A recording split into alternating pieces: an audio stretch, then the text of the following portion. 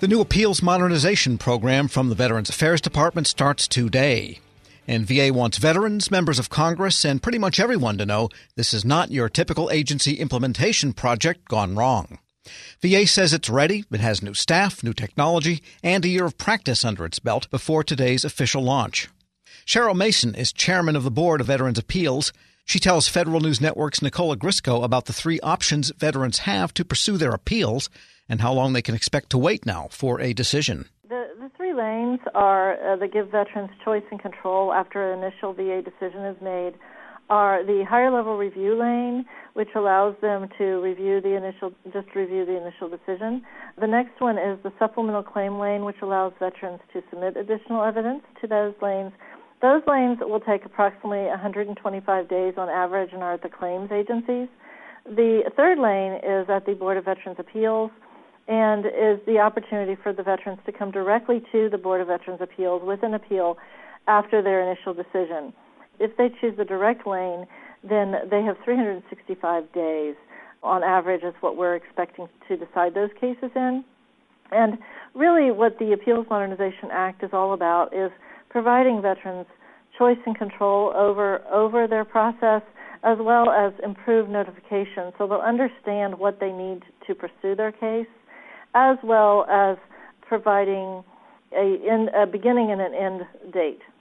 And from your perspective, sitting as the leader of the Board of Veterans Appeals, I mean, how will you know that this is working from your perspective? I know that you all had a pilot to test this out earlier, but, I mean, what are you looking for from your perspective as far as success goes? What specifically I'm looking for is to see continued increase in resolution of decisions for veterans. In the past year, the board has been able to do 85,000 decisions in 2018, and I expect that we'll see an increase in that at the board as well as in the claims agency. Can you tell me a little bit more about how the board specifically prepared to implement this? I know that you had to hire additional people, for example, so can you tell us a little bit more about that? Sure. The board received $42 million from Congress in 2017, and we used that money to hire additional staff, primarily attorney staff who are the ones that write the decision for the judges, as well as some judges. And that allowed us, we delivered results last year to, again, 62% increase in our decision output. But additionally, we have also changed our technology, we've reorganized our structure, and we have put in new processes at the Board of Veterans Appeals. So we've really turned the board upside down. I launched something called Board 2.0, and that is something we're remaking ourselves and launching ourselves to be able to implement appeals modernization, and we're ready to go. How specifically did you reorganize the board? And can you tell me a little bit more about Board 2.0 and specifically how you reorganized everyone?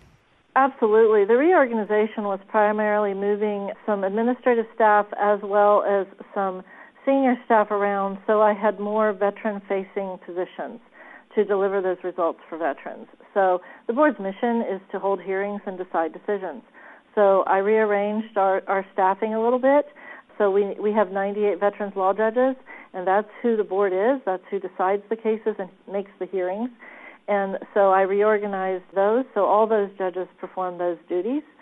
And then the administrative staff portion really support and help us get the job done. We couldn't do it without our administrative professional staff and our strong attorney staff. On the technology front, what exactly did you do there to prepare for this for February 19th? As part of Board 2.0, we also were already increasing our technology. The old case management system known as VACALS was over 40 years old, and we were already in process working with the Office of Information Technology and Digital Service to deliver what we're calling the Case Flow program, which is a beginning to an end process from cases coming in the door from our claims agency to when they go out the door at dispatch. And it's an electronic process that really is able to manage the caseload moving forward and really allows us to monitor and move cases much more fluidly. And so that's part of what Board 2.0 was about. But also Board 2.0 is, the board's a very resilient organization, and part of that was rebuilding the confidence that we can handle it and we can do it, and the board staff has stepped up and shown that. So I imagine that training probably plays a big role into what you just said, building up the confidence of the board and everyone working appeals. Can you tell me about some of the training that went into this? Well, the board does training all the time. It's very important to our process. The Court of Appeals for Veterans Claims and Veterans Law is a very fluid law. It's still a young law, so it's constantly changing. So we already had a very robust training program, but we also had a very strong training program for our new attorneys. So the board started training last summer, 2018, May of 2018, on appeals modernization and as well as the technology changes, and we have continued to do that.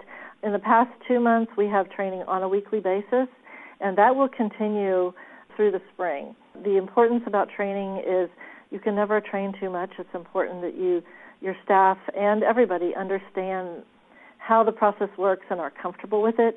As the leader of the board, as the chairman, I also believe that I have to be speaking to it as well. And so I provided a lot of those trainings and sat in on those trainings, and I continue to do so. This might fit into what you just mentioned, but VA, I think last week, mentioned that it was developing and using new customer service training for the board. Can you tell me a little bit more about what specific is different about this training and how you're planning on using it in the future? Absolutely. The training that we're doing is in partnership with one of the offices at the VA, which is called Veterans Experience Office. And we're doing surveys with our customers, the veterans, and our service organizations to find out how we're doing. So we're asking a series of questions on our hearings and our decisions to find out how we're delivering that process. And so we get feedback from them on a monthly basis, actually on a weekly basis. Our most recent feedback, the feedback on the hearings with the judges is approximately 95%. Veterans feel heard and feel that the judges understand the process. And that's important for us to know how we're doing, and so we can use our best practices and continue what we're doing well and change what we're not doing well. And so it allows us improvement in the training process as well as to make sure that we're communicating with our veterans, because the key concepts here are communication and training.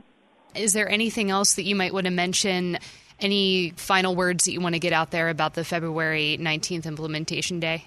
Just know that you can find out more information on www.va.gov, or you can call 1-844-MY-VA-311.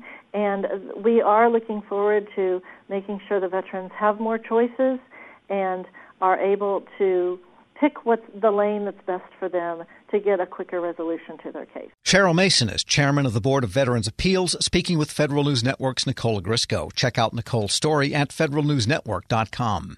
This episode is brought to you by Zelle. Whenever you're sending money through an app or online, it's important to do it safely. Here are a few helpful tips.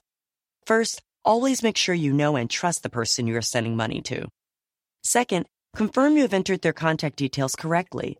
And finally, if you don't trust the person or your recipient is rushing you to send money right away, think twice before sending money through an app or online.